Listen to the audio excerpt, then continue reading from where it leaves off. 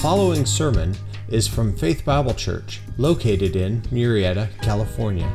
More information about Faith Bible Church is available at www.faith-bible.net. Would you open your Bibles to Isaiah chapter 6? Isaiah chapter 6. And we will continue, as Pat just said, in our study of the Old Testament as we walk our way through this entire section, looking just at small segments as we go. Today, Isaiah 6. Let me begin by reading. In the year of King Uzziah's death, I saw the Lord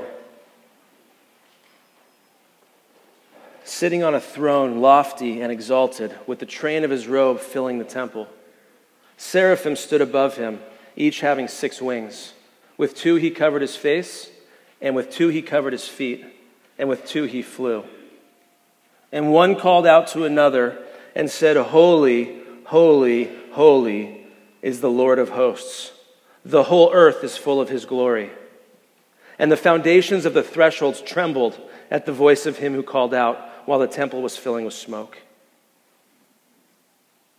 And then I said, "Woe is me, for I am ruined, because I am a man of unclean lips, and I live among a people of unclean lips. For my eyes have seen the King, the Lord of hosts." Then one of the seraphim flew to me with a burning coal in his hand, which he had taken from the altar with tongs. He touched my mouth, and with it, and said, "Behold, this has touched your lips, and your iniquity is taken away, and your sin is forgiven." And then I heard the voice of the Lord saying, "Whom shall I send, and who will go for us?" And then I said, "Here am I, send me." In the year 1904, William Borden graduated from high school. William was a good-looking, athletic young man who was the heir to a very large fortune. If you want to get a picture, he's a doppelganger for Matt Damon. They're very similar. For his high school graduation, his parents gave him a trip around the world. Lavish, all expenses, here you go. 16 years old. He toured parts of Asia, Africa, into Europe and the Middle East. But as he was exposed to the intense poverty and suffering that he saw in the world around him, this fun, pleasure-filled trip began to change as his heart began to change, because he witnessed a world that was lost in sin and destined for destruction. And growing within him was a compelling need to do something about it. He wrote home to his parents, and he expressed his desire to be a missionary in China. When he finally got home, he recorded in his journal these words: "Say no to self and yes to Jesus every time." This would become Borden's motto, and this man who refused to buy a car, who would not make lavish expenditures, instead began to systematically give all of his money away to missions, hundreds of thousands of dollars. As a result, he was told by his father that he would never work in the family business, and eventually he was disowned. Even still, he went to Yale, he finished college, he went to seminary, and then he set out for China. But just 4 months after leaving for China, William Borden contracted spinal meningitis, and he was dead at the age of 25. His tombstone, which you can still find today, reads, "Apart from faith in Christ, there is no explanation for such a life." Now, what happened to William Borden while he was on that trip around the world? What was it that caused the change in his heart? I would say that William Borden came in contact with God himself, and it changed his life forever. While gone, he saw the greatness and the grandeur of God. He understood God's heart for the lost and his power to save, and he became consumed with God's work in the world, and the course of his life was radically altered. He put his eyes fixed on God, and his heart was literally overflowing, set aflame by the cross of Jesus Christ. And like Isaiah said, he repeated, "Here am I, send me." Do you want to be used by God? Do you want to see the lost saved? Do you want to alleviate the hurt of those around you with the saving knowledge of Jesus Christ? Have you ever in your heart said, "Here am I, send me"? You pray, "God, use me," whether it be for 4 months or whether it be for 40 years. Use me for your glory. Doesn't have to be overseas. Doesn't have to be as a missionary. But if you pray, "God, use me at school this semester. Use me in my home. Use me in my neighborhood, at my job. Use me in my co-op, with my friends and my siblings and my cousins and my parents." Right now, today, God wants to use each one of us. Are you there? Many of us are not. We're not. True, we came this morning and we have already sang songs and acknowledged the greatness of God. True, we sit here now with our hearts and our Bibles open to absorb the truths of God's Scripture. But too often, as we leave this place and the moment fades, there's no lasting change. And we are content to live our ho-hum, comfortable American Christian lives. We go to our favorite coffee shop, complete with the stack of books, right? We have our study Bibles, and we live in our Christian bubbles, insulating ourselves from the physical and spiritual needs that are all around us. But we don't burn for Christ. We don't ache for the lost. We don't see the need, and so we don't beg God, "God, use me. Use me." And what's missing? We don't see God rightly. He is way too low, and we are way too high. And so we see our own issues, our own problems, and our eyes are fixed on me. In addition, we have an anemic view of God that keeps us locked in a continual struggle with the same old sins. Is your walk with God stale? Is your heart distant? Is your love cold? This passage is so helpful to the weary and wandering soul as Isaiah gives us a pathway back. He lifts our view of God. He lowers our view of self. And he reminds us once again that God is worthy of our very lives. And our goal this morning is to move us to a place where we say as individuals and where we say collectively, "God, use me." That's the thesis for our time together this morning. God, use me. It is a prayer. And it's my hope that as we leave this place, less than an hour from now, you will pray, "God, use me."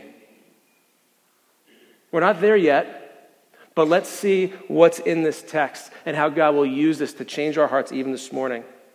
As we study Isaiah 6 and enter into the very throne room of God, Isaiah is recounting the day that he saw God, and it changed the trajectory of his life forever. Let's look over his shoulder and follow along. Point number 1 in your outline. God is greater than you can comprehend. God is greater than you can comprehend. In order to pray, "God, use me," we must see him rightly. And friend, God is greater than you can comprehend. In the first 4 verses of chapter 6, we see 7 different aspects of the character of God that will help raise our view of him.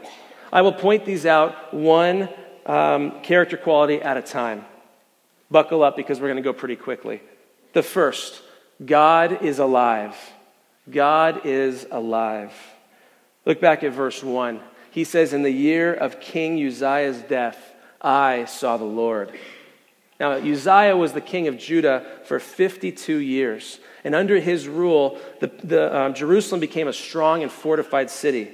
As a result of his stellar leadership, the people enjoyed great prosperity and peace.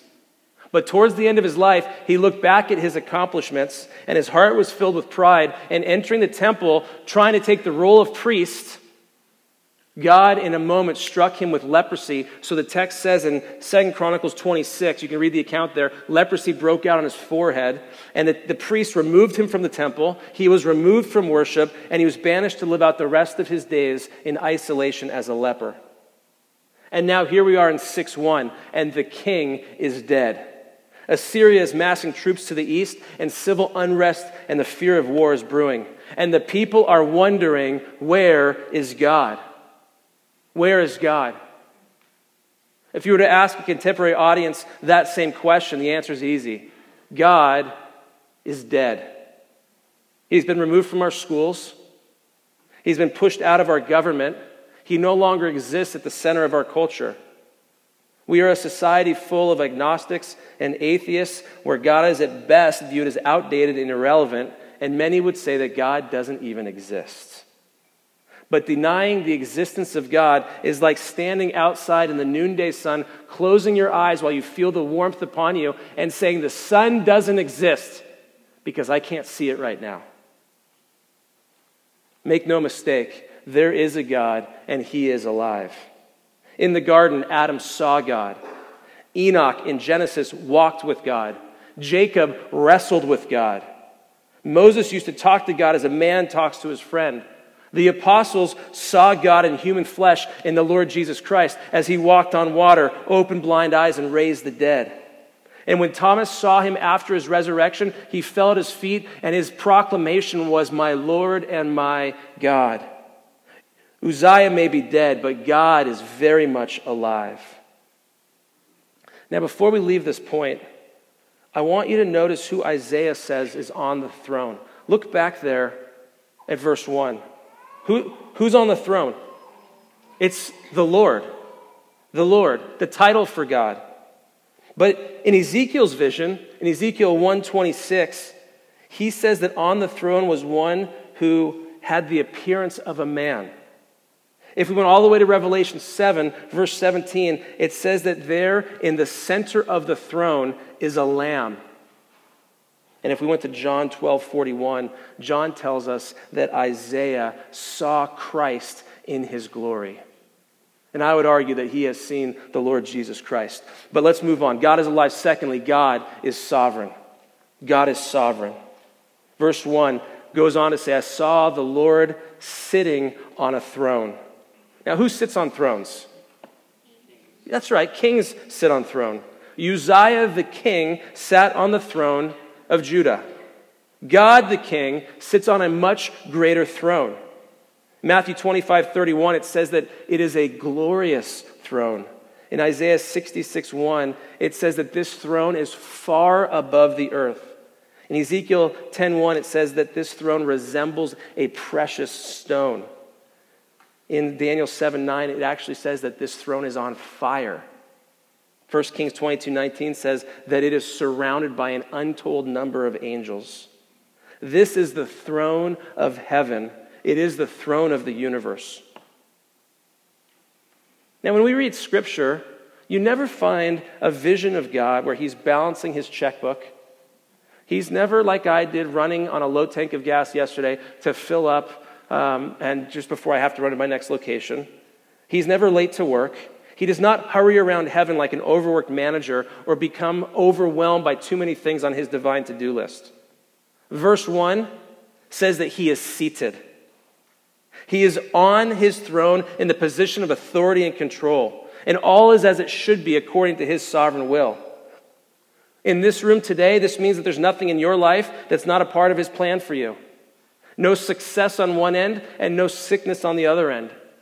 No disease, no loss of a loved one, no loss of a job or a broken heart, no strained relationship or anything else is outside of his perfect plan. The psalmist in Psalm 135:6 says, whatever the Lord pleases, he does, in heaven and in earth, in the seas and in all the deep. Every molecule in this universe is under his control and functions according to his plan. God is sovereign. Number 3, God is transcendent. God is transcendent. If you look back at verse 1, Isaiah adds, he is lofty and exalted. Lofty and exalted. We tend to think of God, and admit this if you will, do you not tend to think of God as the highest in an ascending order of beings? You've got your one-cell organism with the little tail moving around, right? And then you've got your multi-celled protoplasm, and then it gets a little bigger, some kind of a mollusk shell type of a thing. That moves on to some type of a fish, which then becomes a reptile, which then becomes a bird, which then becomes a mammal, which then becomes man. And obviously then God is above all of those things, right? It doesn't work that way with God. God is infinitely greater than the created order. He is as high above the highest archangel as he is above the caterpillar. In 1 Chronicles 29:11, it says, "Yours, O Lord, is the greatness and the power and the glory and the victory and the majesty. Indeed, everything that is in the heavens and the earth, yours is the dominion, O Lord, and you exalt yourself as head over all." A.W. Pink said, "Before him, presidents and popes, kings and emperors are less than grasshoppers." God is transcendent. Number 4, God is majestic. God is majestic. Finishing verse 1 describes God saying the train of his robe was filling the temple. The train of his robe was filling the temple. Now, we've all seen weddings where the bride's the bride's dress has a train. Yes? Guys, if you don't know what that is, it's the thing that drags behind her as she walks, okay? And you have that picture. I always giggle because there comes the bride, radiant, coming down. There's this moment where who gives this woman, and boom, they come up to the front, and they're standing there, and she's there. But right over here, there's a very concerned woman, the maid of honor. She's holding the flowers, she's looking, and something is amiss. And it's some kind of a double X chromosome thing. She hands that thing away over here, and she gets over, and she has to work this, get this thing going. She looks at it, nope, not perfect, and then she gets it there. She comes back over. And that's the moment. That's the moment that, ladies, you all live for, and hopefully someday you'll get your opportunity, not to be married, but to actually fix the dress, okay? But in ancient times, the greater the king, the longer the train of his robe. This train fills the entire room. From end to end, from corner to corner. It is a tapestry woven together in a most amazing display of beauty. But that's not really important. But what does it tell you about the one who's wearing it? It tells us that he is a God of incomparable splendor, a God of majestic beauty. And so we see that God is alive, that he is sovereign, that he is transcendent, that he is majestic. Next, God is revered. God is revered. Verse 2, look there. Seraphim stood above him, each having 6 wings. With 2 he covered his face, and with 2 he covered his feet, and with 2 he flew. These are unique and highly exalted angelic beings who dwell in the presence of God. The Hebrew word for seraphim means, listen to this, the burning ones. Which is no doubt why in Psalm 104:4 it says he makes the winds his messengers and flaming fire his ministers. These creatures stand before him in perfect purity, guarding the way to his presence, protecting his holiness, lost in worship, and ready to act on his behalf. Now notice in verse 2, it tells us they have 6 wings, but they don't use all 6 for flight. 2 are used to cover their face, 2 are used to cover their feet. Why? It's out of absolute reverence for God. They humbly cover their faces and their feet in his presence. In Exodus 33:20, it says, "No man can see God and live." And not even these holy angels look directly at him, but use their wings to protect themselves from his glory. Do you remember in Exodus 3 when Moses is walking through the wilderness, the desert, just like this? And he looked over to one side, and there was a bush that was on fire but not burning. And he approached it, and a voice came that said, "Moses, take off your shoes, your sandals, for the ground you're standing on is holy." This is holy ground. This is the presence of God. And these holy creatures, even now in the presence of holiness, they cover their creaturely feet. They get them out of their way to acknowledge that we are creature and you are not. God is revered. Number 5, God is holy. This is number 6. God is holy. Verse 3, and one called out to another and said, Holy, holy, holy is the Lord of hosts. These seraphim are not silent. They are heralds. One speaks, and then the next, and then the next, and then the next. They are calling out back and forth. They speak, and then they listen. And then they speak, and then they listen. Their loud clarion voices in this most hallowed place say only one thing. Their sermon is but one word, one concept. It is one thought, one permeating, all-encompassing idea. It is a singular declaration that's repeated over and over and over again. And it's not true just in Isaiah's vision.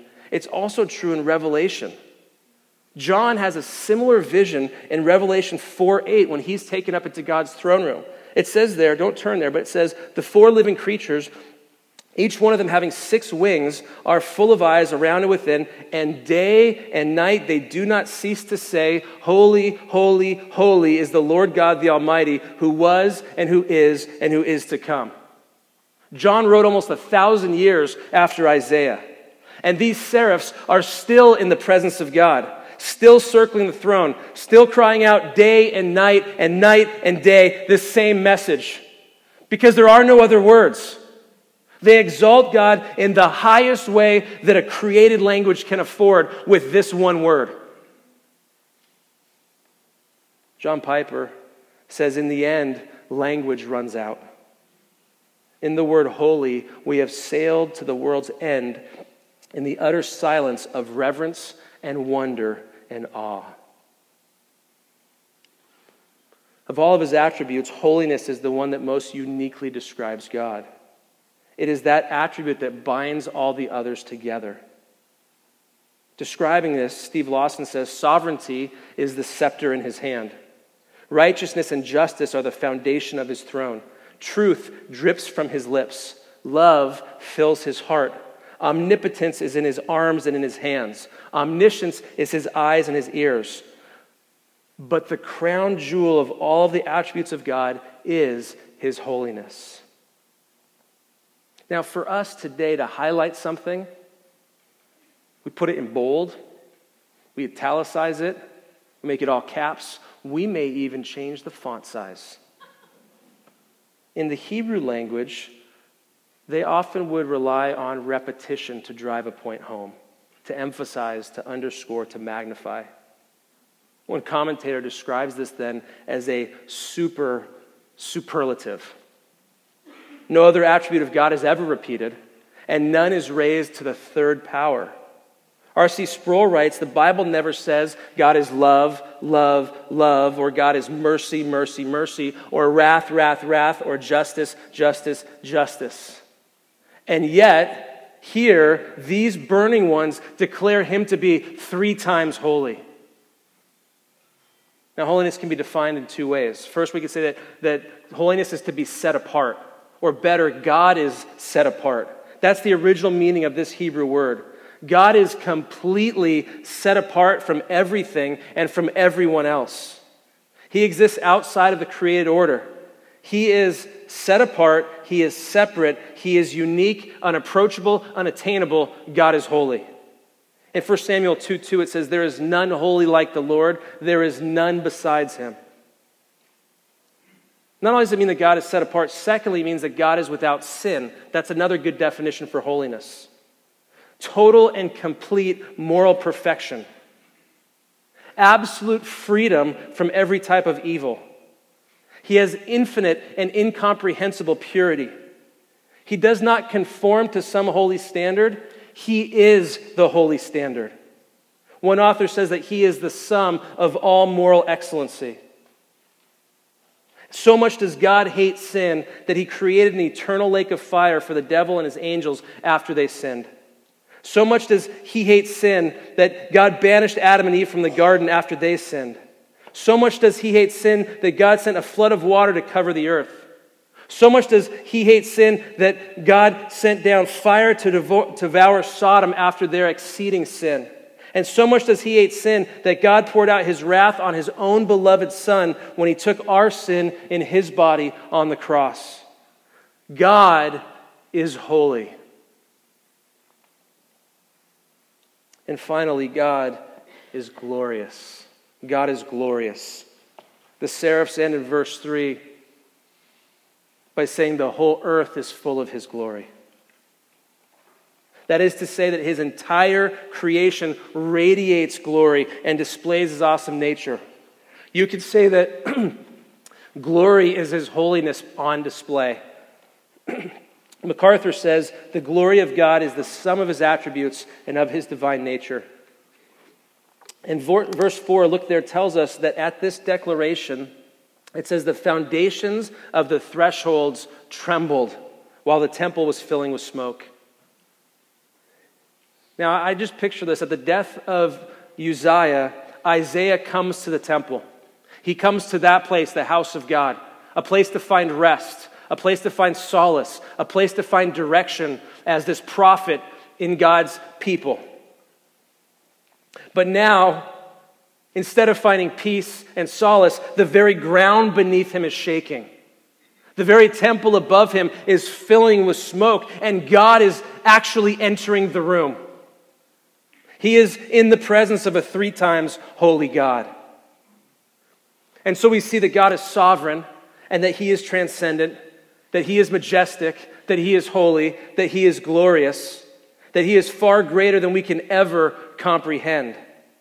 And now that Isaiah sees God rightly, we would expect him to exclaim with joy and excitement, God, use me. God, use me. I'm ready. Let's go. What do you have for me? But when Isaiah saw God, the effect was devastating. Absolutely devastating. And that takes us to point number 2. You are more sinful than you are aware. You are more sinful than you are aware.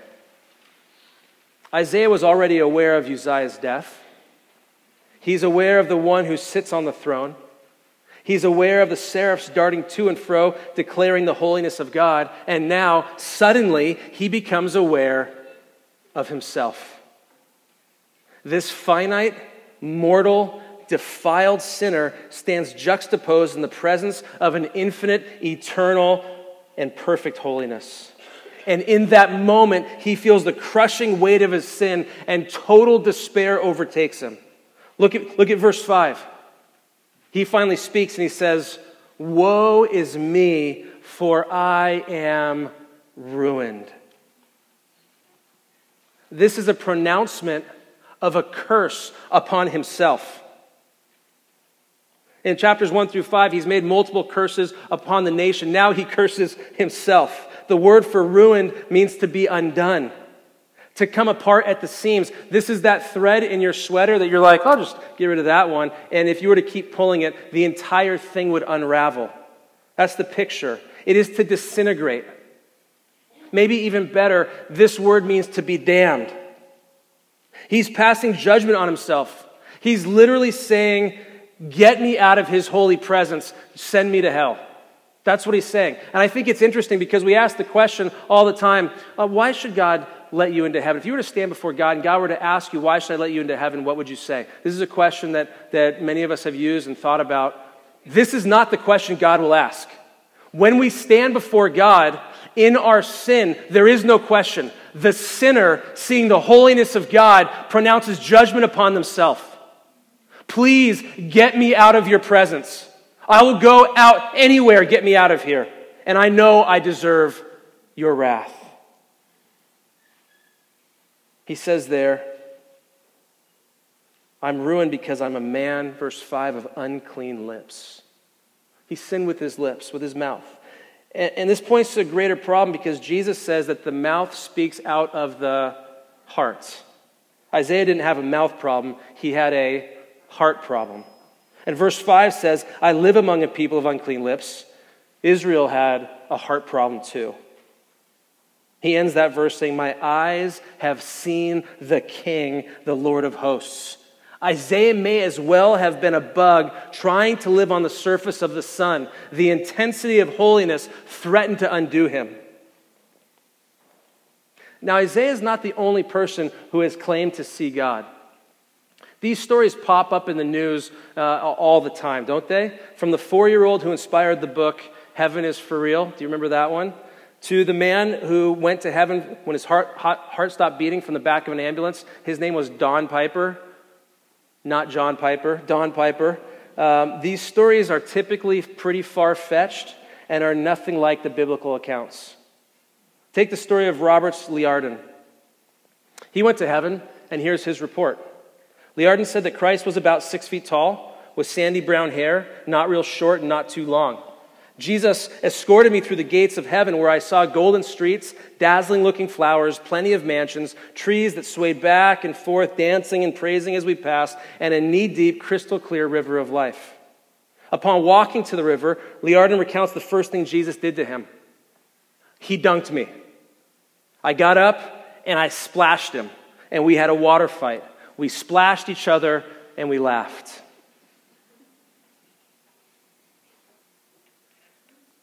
This is not the response that we see in Scripture when people come in contact with God. Let me just give you a couple.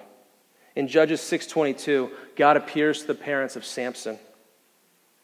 Manoah said unto his wife, "We will surely die because we have seen God."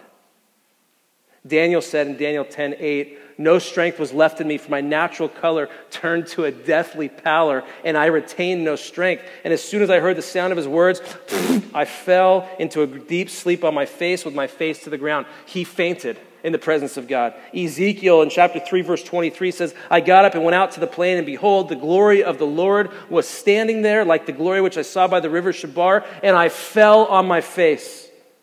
King Belshazzar of Babylon, way high, exalted, strongest man in the world, Daniel 5:6. As the hand of God is writing on the wall, you have been weighed, you have been measured, you've been found wanting.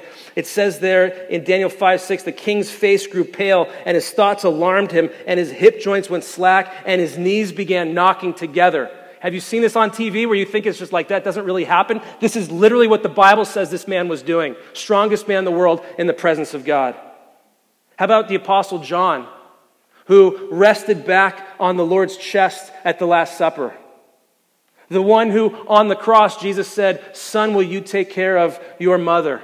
And mother, this is now your son." The one that Jesus entrusted his mom to when he left.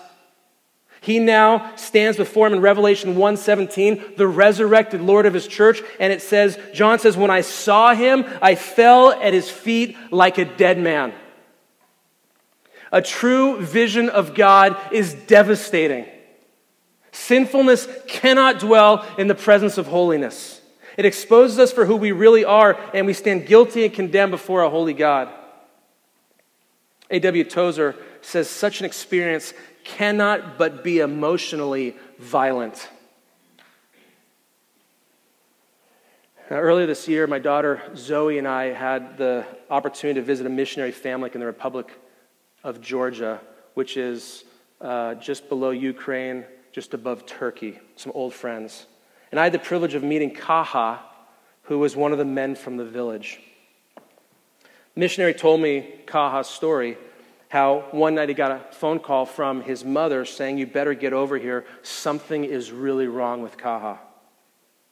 He rushed over to find an emotionally distraught man contemplating suicide. As he asked questions and talked back and forth with this man, he understood and recognized what Kaha was feeling for the first time, the weight of his sin in context with the holiness of God, and he saw no solution but to take his life. He was, Hebrews 4 says, laid bare before the eyes of him with whom we have to do. So he opened his Bible, and he shared the good news of Jesus Christ. And that night, after 7 years of work, Kaha became the first Christian in this remote village called Didi Chikoni in the middle of nowhere. But here, like Kaha, Isaiah is laid bare. He is uncovered and unprotected. And he thought, this is it. This is it. This is Judgment Day. He was expecting to leave the presence of God and to enter into God's wrath. hopeless and helpless. He recognizes his utter inability to do anything to help his cause. He's guilty and he knows it. Is this not the state of every sinner? All of us have been marred by sin. We have chosen to go our own way. And like Isaiah, we stand condemned. Do you see your sin? Do you feel your sin? God does. God sees every thought. He knows every word and every action. He's seen every deed that's fallen short of his perfect standard, every infraction against his holiness, every attack on his sovereignty, every question of his goodness, every doubt of his love, every worship of a lesser God. He's intimately aware of every one of our moral failures. And if you're feeling the weight of your sin, then realize that you're in the very same boat as Isaiah, desperate, hopeless, and condemned. And let me ask you a question. Is this the time to pray, God, use me? God, use me. I'm ready. I'm good. Send me where you will. I can do that. No. Isaiah doesn't pray that here, and neither do we. God is greater than you can comprehend. You are more sinful than you are aware. And what remains is a massive gap that cannot be crossed between a sinful man and a holy God. But thankfully, this is not the end of the story, and so we need not despair.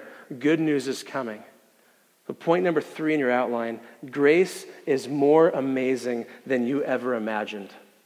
Grace is more amazing than you ever imagined. In verse 6, it says, Then one of the seraphim flew to me with a burning coal in his hand, which he had taken from the altar with tongs. In great dread and overwhelming fear, Isaiah is waiting for the pronouncement of judgment. But the hammer never falls, and judgment never comes. Instead, he says in verse 7, He touched my mouth with it and said, Behold, this has touched your lips. And look what it says there, your iniquity is taken away and your sin is forgiven. The very same lips that he had just declared unclean were touched with this red-hot coal, and he was declared righteous. God took away his sin. Now, we recognize this as a symbolic act. Just as the sacrifices of the Old Testament were symbolic, pointing towards a greater sacrifice, so this too points towards the ultimate means of forgiveness. And it's not coals from a fire, it is nails on a cross. Sin was ultimately paid in full when Jesus gave his life.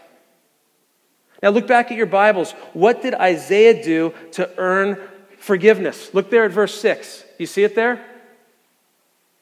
Oh yeah, that's right. There's nothing there. Absolutely nothing. He did not try to clean himself up or convince God that he deserved it. He didn't claim that he was a good person or even point to a life as a prophet of religious deeds. On the contrary, this is a unilateral act. It was all God. What did he deserve?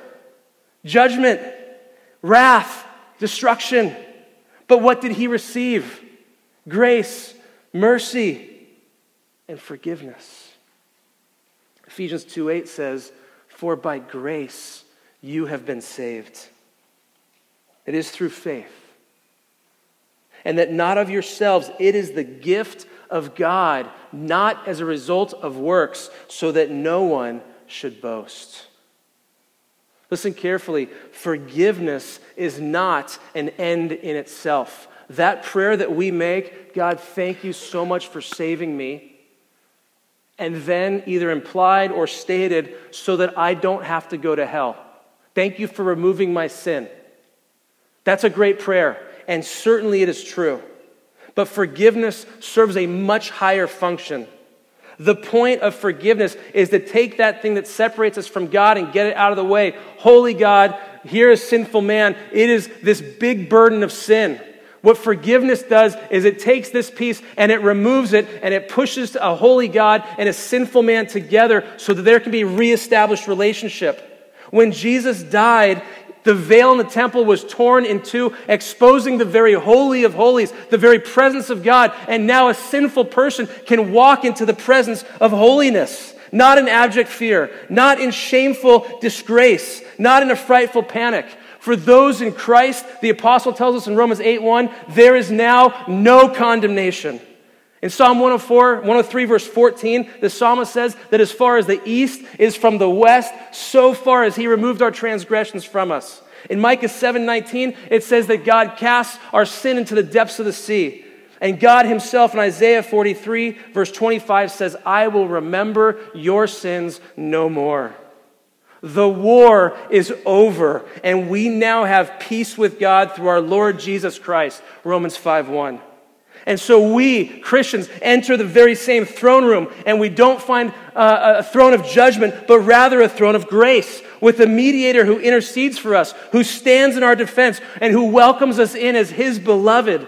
And so Jude 24 says that we can stand in the presence of his glory, blameless and with great joy. And all God's people said, Amen. Now, look what happens in verse 8. A new voice is heard. For the first time, God speaks. And he says, whom shall I send? And who will go for us? Isaiah is no longer on his face. His knees are no longer knocking together. He's no longer pronouncing judgment upon himself. He is now standing in the presence of the blazing glory of the all-consuming holiness of God without fear. And now, Isaiah is ready to respond. God, you revealed yourself to me. You forgave me and made me clean. You've restored me, and now I offer you my life. I will give you everything. I surrender all. God, I know that you could send a holy seraph, but why not send a sinful man? I know that there's others who could do this, but would you still maybe use me at this point? I want to give something back. I want to say thank you. He doesn't ask, what is my mission? I'm not sure I can do that, because Thursdays I play pickleball. He doesn't say, I'm not sure if I can do that, because, they have some weird food over there. He simply responds, here am I, send me. He's ready. He's ready to be used by God. And God does use him. Isaiah would preach to Israel for more than 60 years, and this vision was the cornerstone of both his life and his ministry. And so we've seen that God is greater than you can comprehend, that you are more sinful than you are aware, that grace is more amazing than you ever imagined. And it's only now that we can pray, God, use me.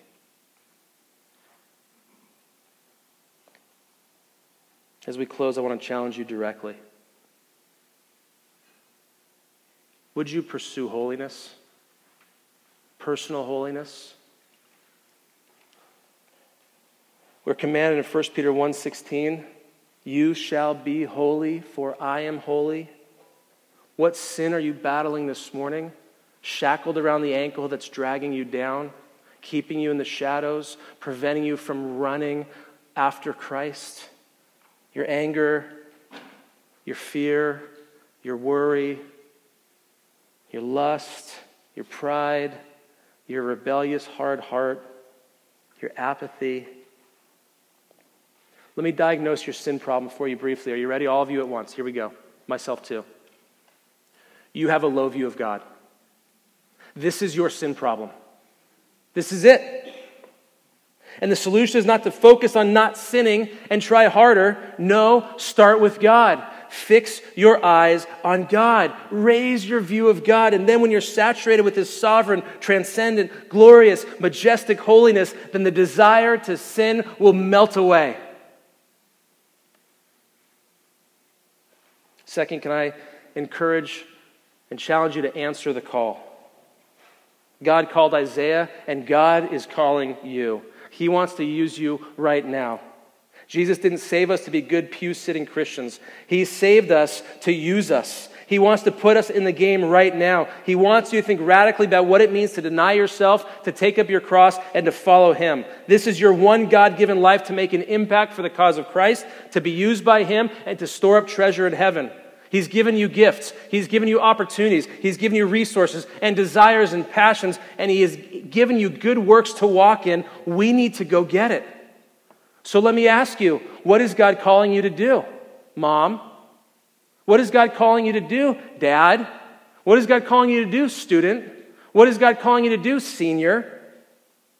Maybe it's time to take the radical step and start serving in children's ministry. Whoa! Maybe it's time to start attending a community group where you can be around other like-minded believers and grow in your faith.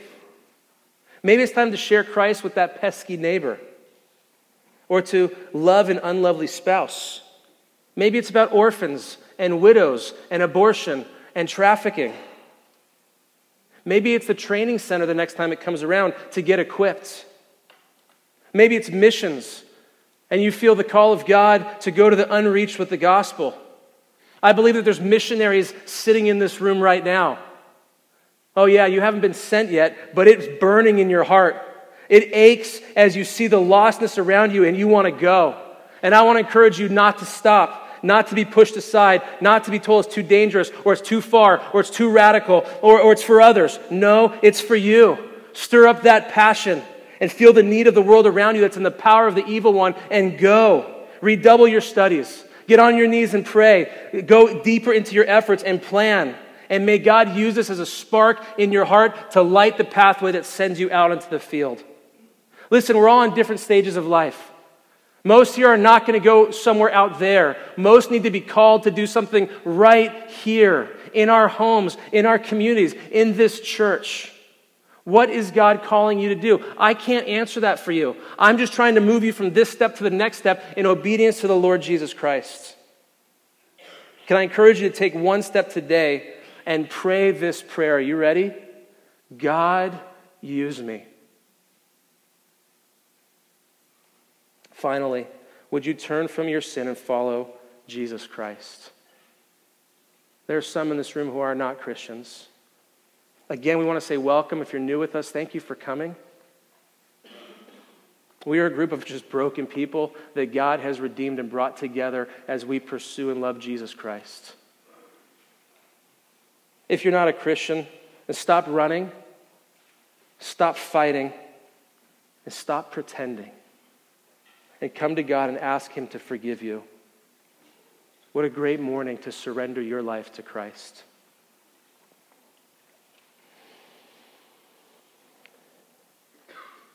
After his death, William Borden's personal effects were shipped home to his family. In the margin of his Bible, he had written 3 phrases. All were dated. The first said, "No reserve," written shortly after he gave his vast inheritance to missions. The second said, "No retreat," written shortly after his father told him he would never work in the family business because of his commitment to Christ. And the third, written right before he died, said, "No regret." Oh, that we would be men and women like William Borden and like Isaiah, who burn for God and who answer the call. And may our prayer be, God, use me. Let's pray that now. Father, we come into your presence and we ask that you would use us. We pray that in our world and in our families, in our homes, in our sphere of influence at work, that you would use us to bring the lost to Christ, that you would use us to help strengthen those around us in the church. Father, we are broken and don't have much to offer, but what we have, we lay at your feet and say, please take what you've given us and use it for your glory. We are so thankful that you saved us, that you washed us clean from our sin because of your grace, and now we stand forgiven, where we can look at the Lord Jesus Christ, not seeing him as Savior, but not seeing him as Judge, but as Savior, and we can lift our hearts to you now, even in song. It's in his name we pray. Amen.